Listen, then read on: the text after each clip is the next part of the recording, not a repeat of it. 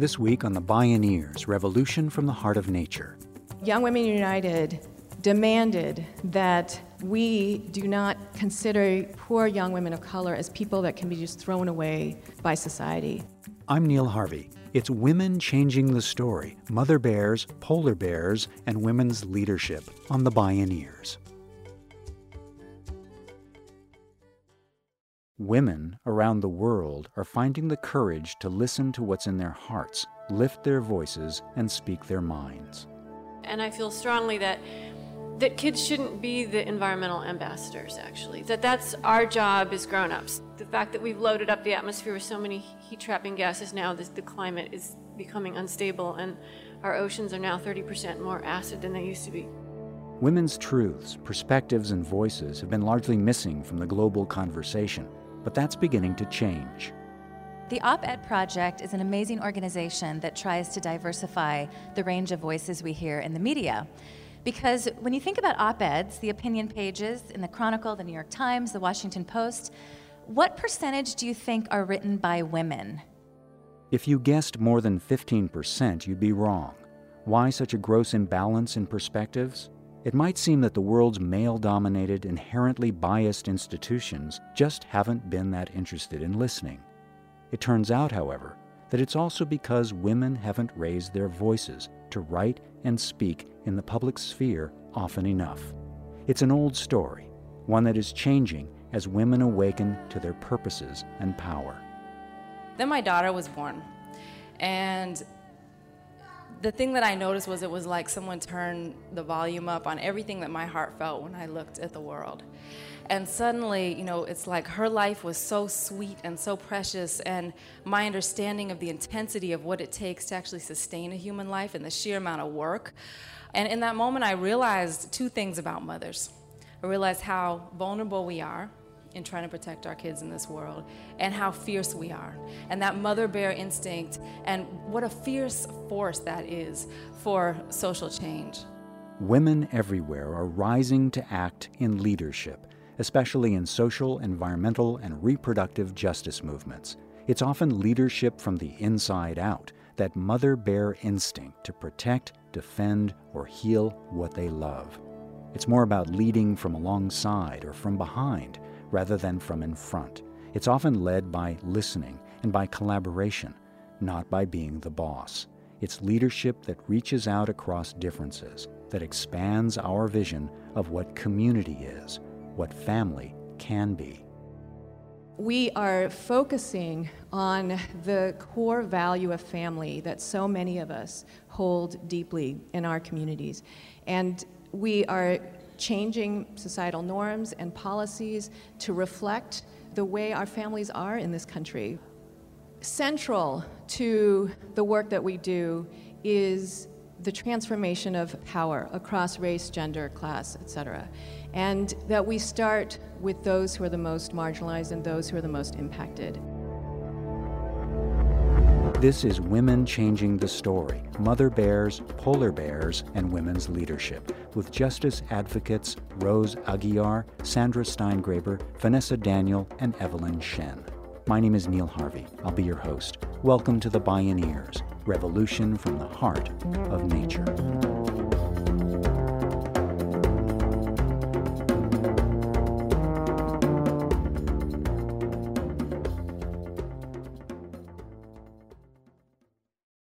In the next half hour, stories of change from 4 outspoken women leaders, 2 working in the reproductive justice movement, a scientist focused on climate and chemicals, and a journalist who's getting women's voices into the media. Rose Aguiar hosts Your Call, a public radio talk show on KALW-FM in San Francisco. She's the author of Red Highways, A Liberal's Journey into the Heartland. A few years ago, she attended a training program at the Women's Media Center, whose mission is to amplify women's voices. Katie Ornstein, who runs the Op-Ed Project, came into our class and said, if you were to write an op-ed for the New York Times tomorrow, what would it be about? Great ideas, education, healthcare, climate change, you name it. So why haven't you written it yet? Well, I was in a class with amazing women. One woman was on the Nobel prize-winning team with Al Gore. Another woman runs an amazing black women's organization in Chicago. I mean, all kinds of amazing women. Well, I don't know enough. I need to do more research. My title isn't long enough. Why would anyone listen to me? And I said, Katie, when you do this program with men, what do they say? I haven't had time. That's it. And even if they are questioning themselves, they won't admit it. And then I said, well, have you ever taught a class of women, and have they ever not had this issue? And she said, once. Goldman Sachs executives. Right? Can you imagine what they have to go through to get to that place? So now I'm teaching an op-ed project in Dallas, Texas, with 10 activists. And we had a little bit of this in the beginning, and it's kind of shocking to me because here I am dealing with women who run amazing organizations, domestic violence shelters, child abuse places, environmental organizations. But I haven't done enough. I haven't written a book about this. I haven't taken enough classes on this. And I always say, okay, you know David Brooks? He's on NPR every week. He's on the NewsHour every week. He has a New York Times column. And he's on the Sunday shows maybe once or twice a month. Do you think he goes to bed at night and says, you know, they want me to talk about tax cuts tomorrow, and I haven't written a book about taxes. I think I'm going to pass. Never! Rose Aguiar says it's time for women to get over the self-limiting idea that they're not experts. Time for women journalists to search out the hidden stories of ordinary women and spread their voices widely on the airwaves.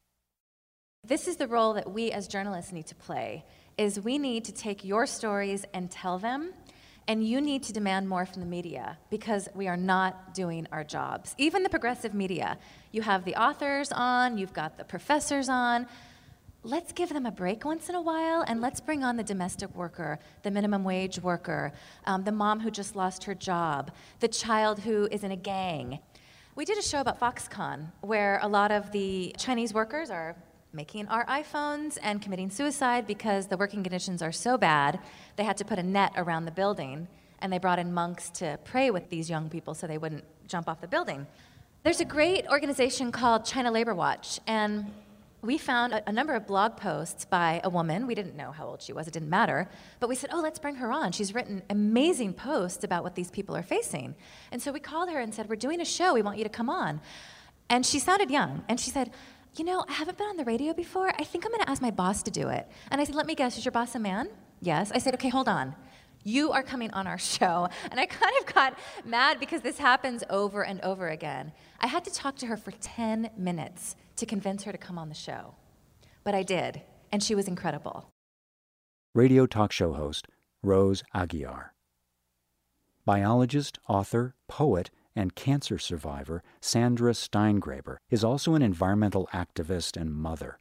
In her latest book, Raising Elijah, Protecting Children in an Age of Environmental Crisis, Steingraber shows how the intimate world of parenting connects to the public world of policymaking. Well, I pay a lot of attention to the feedback I get from my kids. I have a 14-year-old and an 11-year-old, and so they're now old enough to know what it is I do. So my parenting has changed because the things that I do involve really frightening things, right? So one of the things I research is the disappearance of the plankton in the ocean caused by global climate change. Our plankton stocks are in trouble. Plankton make us half of the oxygen we breathe. So I have data spread out all over my desk about things like that. When my kids were little, they couldn't read that stuff. And I felt, and still do feel strongly, that kids shouldn't be the environmental ambassadors, actually. That they shouldn't become atmospheric junior rangers. That's our job as grown-ups to solve. I mean, this happened on my watch, as an adult. The fact that we've loaded up the atmosphere with so many heat-trapping gases now, the climate is becoming unstable, and our oceans are now 30% more acid than they used to be. So that's for me to deal with and not for them to worry about. But now that they're old enough to be curious and know and read, I have to kind of pay attention to the feedback that I get from them. So here's one of my discoveries lately. So when my son was 4, he asked to be a polar bear for Halloween.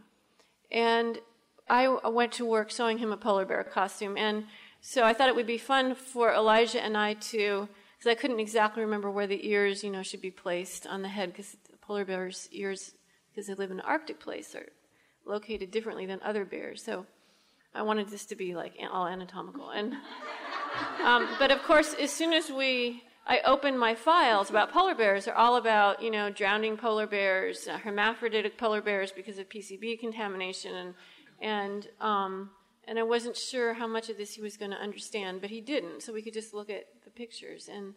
And so when I went out trick-or-treating with him that night, it occurred to me that this polar bear costume was almost certainly going to outlast the species, right? So the polar bears are on track now for extinction probably around mid-century, and that this polar bear costume would probably still be around.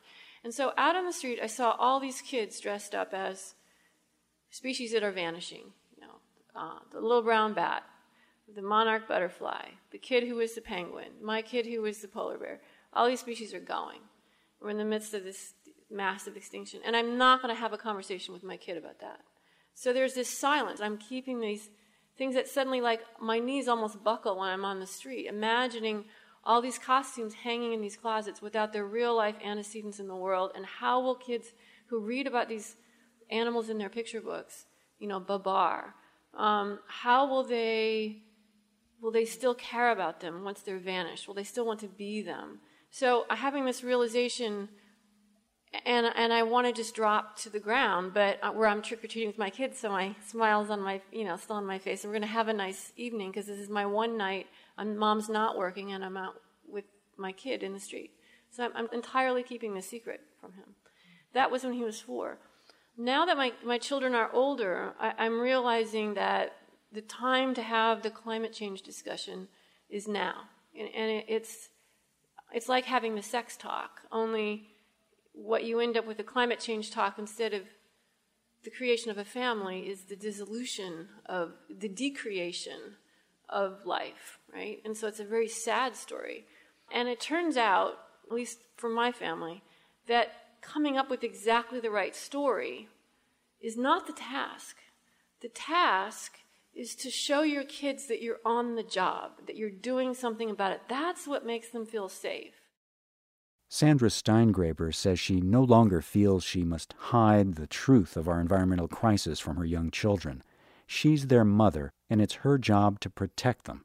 That means taking action and speaking out. And that insight came to me from a 3rd grade teacher who had been retired, who had taught kids all throughout the 50s and 60s. During the Cuban Missile Crisis of, when was that, 62? She was teaching 8-year-olds at the time, and kids were openly traumatized. So she had actually a classroom discussion about it, and then finally ended up asking her students how many of them thought that nuclear war was inevitable. And all of the kids raised their hands except one little girl. And she asked that girl, and what makes you think nuclear war is not going to happen? And she said, because my parents are peace activists and they're going to stop it. So that's my model for parenting now. It's like my kids have to share me with the world. I travel 150 days of the year.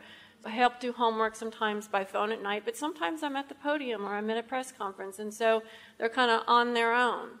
But when I come home, I have to make sure we have time to have that conversation, so even if they're not curious, they can hear from me what it is I've been doing, and then I'm doing this on their behalf, so hopefully they can grow up and not have to do it. I mean, my daughter wants me, can you ban fracking already, Mama? Because it's really boring and I don't want to have to, carry on, don't pass the torch to me. And I'm on it, don't worry. And then we feel safe. So that kind of, I pay a lot of attention to those signals.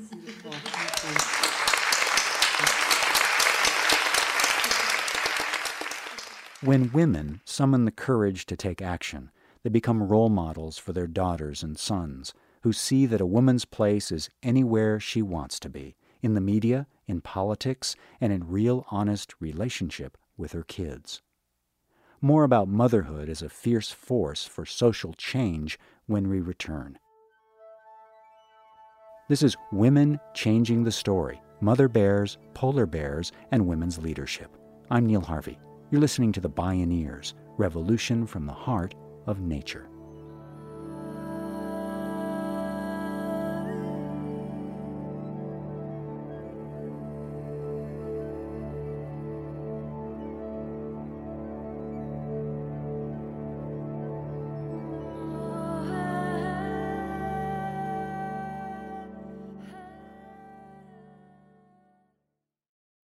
To explore more Bioneers radio shows and video programming, please visit media.bioneers.org. Sometimes motherhood can be the mother of all motivators. When her daughter was born, Vanessa Daniel became intensely aware of the contrast between the vulnerability of her innocent child and the violence and injustice of the world into which she was born. This realization deepened her commitment to mothers everywhere. My life, much of it has been dedicated to supporting mothers and to really seeing mothers not as victims, but as powerful, as capable of changing and transforming the systems that impact their lives and their communities. And the way I'm doing that now is I'm heading up Groundswell Fund. We're one of the largest funders of the reproductive justice movement in the United States, and that's a movement that encompasses motherhood in many ways. That means the right to contraception and abortion, which are motherhood issues. That means the right to birthing rights. It means the right to parent your children.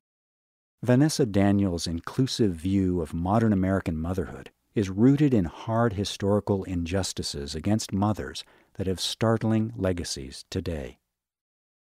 So what happened historically in this country with black mothers? You know, the history of coming to this country for many people in shackles, the history of the core part of experience of a mother of having your children sold away from you. Why do I bring that up? That's ancient history, right? That's uncomfortable, right? But what's happening currently is that astronomical numbers of black women in this country are being separated from their children through mass incarceration. I'm talking about a 400% increase in the number of women who have been locked up in this country in the past 20 years. And for black women, that figure is 800%. And when you're a mother, imagine being a pregnant woman when you're incarcerated. You have very little access to proper nutrition or medical care to sustain that pregnancy. You're shackled around your belly, around your ankles, around your wrist. You're shackled to the bed during pregnancy and delivery. I mean, this is motherhood in America, all right? So what we're funding is formerly incarcerated women who are organizing against this. And what they've been able to do is to actually create a pipeline that doesn't go into prison, drawing down more funding for family treatment centers where women who have substance abuse problems can heal with their children as an alternative to incarceration and losing their kids to the state. They have won a ban on the practice of shackling pregnant women during labor and delivery, and all federal prisons extended that in many states. They've won visitation rights for women. They've won the rights for more women to be in facilities where they can be housed with their children if they, end up having to be incarcerated, which the goal is to actually get out of incarceration altogether. Mothers are powerful, right? The Groundswell Fund is changing the story for incarcerated American mothers trapped by unjust policies by funding mothers themselves to organize for their rights. Current immigration policy separates undocumented mothers from their children, too. There are hundreds of thousands of children who are being stolen from their immigrant mothers right now who are being deported and detained under immigration policy in this country. And many of you may have heard the story of Encarnacion Romero, who's a mother in Missouri. She was detained by the INS at a sting at the poultry plant where she worked. And she was a mother of an 11-month-old. And against her protest, while she was detained, her child was put up for adoption. And when she was released, they said the adoption stands, you have no custody to your child. Why? The judge's reason was because by being detained, she had abandoned her child. So, and this is not an isolated incident. This is what's happening with motherhood in America for immigrant women. And so we're funding immigrant women to fight these systems and actually change these policies. Groundswell also supports policy changes for mothers attending high school. Historically, what's happened is that young single mothers were sent away to live in a home with other mothers of illegitimate children. Have you talked to teen mothers today in this country? In public schools, the degree to which they are stigmatized and blamed and not supported and forced out of their constitutional right to an education and opportunity is just unconscionable. And so we're funding high school students who have organized and gotten school boards to revamp their policies so that they don't stigmatize and they support young mothers and young parents and they enable them to stay in school. Modern families. According to the 2010 census, 79% of households in the United States don't contain families that conform to the stereotypical traditional nuclear family model. Today, it's much more likely for a family to have parents of different ethnicities, or two gay dads, or a single mom raising her kids with her mother. Leaders in the reproductive justice movement believe it's time to change the way that people think, feel, and act in support of families. As the executive director of the nonprofit Forward Together, Evelyn Shen is building a multiracial organization with women and girls of color at its core. Forward Together supports local groups to speak up and take action. I want to share with you a story about how we do that. A woman and her dog were taking a walk on the West Mesa in Albuquerque, New Mexico. And the dog started sniffing around, and she called authorities, and they uncovered the bodies of 11 women, young women who were murdered. It was a mass grave, these young women. Many of these women were part of the sex trade industry, and all of them were young women of color. And nobody cared about these young women. When the media started reporting it, they referred to these young women as prostitutes and drug addicts. When the parents reported their daughters missing, the police did nothing. They would not follow up on any leads because they dismissed them as runaways and not worthy of kind of extra effort. These young women were so talked about in such a way and demonized in such a way that the parents of the victims were ashamed to publicly claim their daughters. There is an amazing grassroots organization called Young Women United in New Mexico who decided that they did not want this to happen again to anyone. Young Women United partnered with the Strong Families Initiative to reclaim the identities of the murdered women. They joined forces to shift policies and embrace the 11 young women's dignity, even in death. So they launched an aggressive communications campaign. They held numerous community forums. They brought families to speak to state legislators and policymakers. They talked to the media. And they began to refer to these young women as our sisters, our daughters, our aunties, our mothers, our lovers, and began to encourage people in New Mexico to embrace these young women into their community. And it actually, you could see across time, the shifts through people's language. So in 6 weeks, State Senator Linda Lopez passed a state resolution that basically mandated that all government officials who were involved in this case refrain from using the terms drug addict and prostitutes when referring to these young women. When they held a community forum and the state senator came, he spoke up and came out as the son of a teenage mother. And he's a straight white man. And he talked about how he felt connected because of who his mother was to these young women. And the media to this day, because the person who did this crime has never been found, when the media talks about this tragedy, they don't use those terms anymore. Changing the story, bridging divides, humanizing the victims of violence, expanding beloved community. Young Women United continues its work on behalf of young women and young mothers who find themselves entangled in the legal system for substance abuse. It's changing policies and changing public attitudes. Evelyn Shen says that August 25th was established as a day to celebrate young mothers in New Mexico. So I share this story with you because I think it's a great example of the outcomes of a beloved community when Young Women United demanded that we do not consider poor young women of color as people that can be just thrown away by society, but that we need to embrace everyone in our society, right, as part of our community, as part of our larger family, and part of the people that we care about. And that everyone has a role, regardless of the power that you have, whether you are part of the community, you're part of the family, you're a policymaker, you're in the media, you're an activist. You have a role of creating conditions so that each individual member can thrive.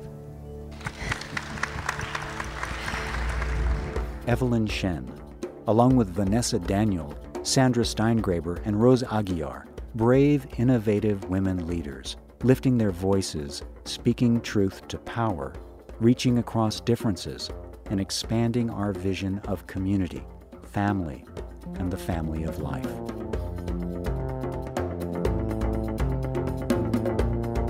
Women Changing the Story: Mother Bears, Polar Bears, and Women's Leadership.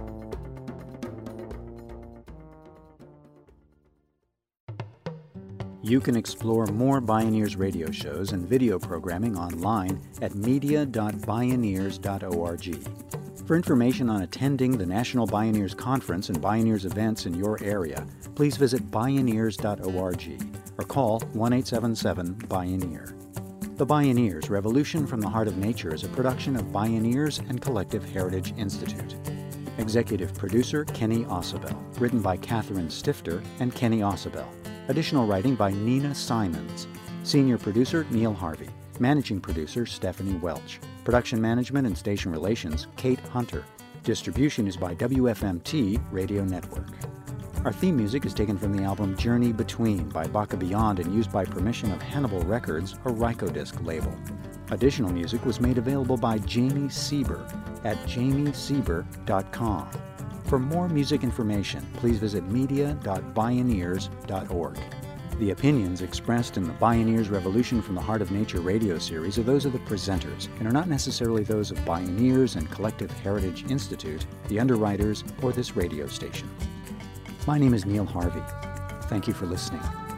I invite you to join the Bioneers in inspiring a shift to live on Earth in ways that honor the web of life, each other, and future generations.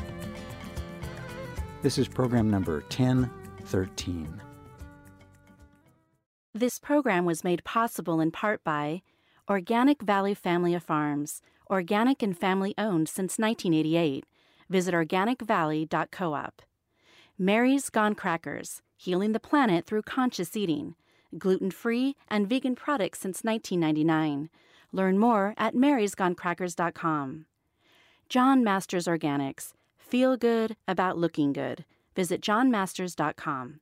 Funding also provided by a grant from the Park Foundation, dedicated to heightening public awareness of critical issues, and by the generous support of listeners like you.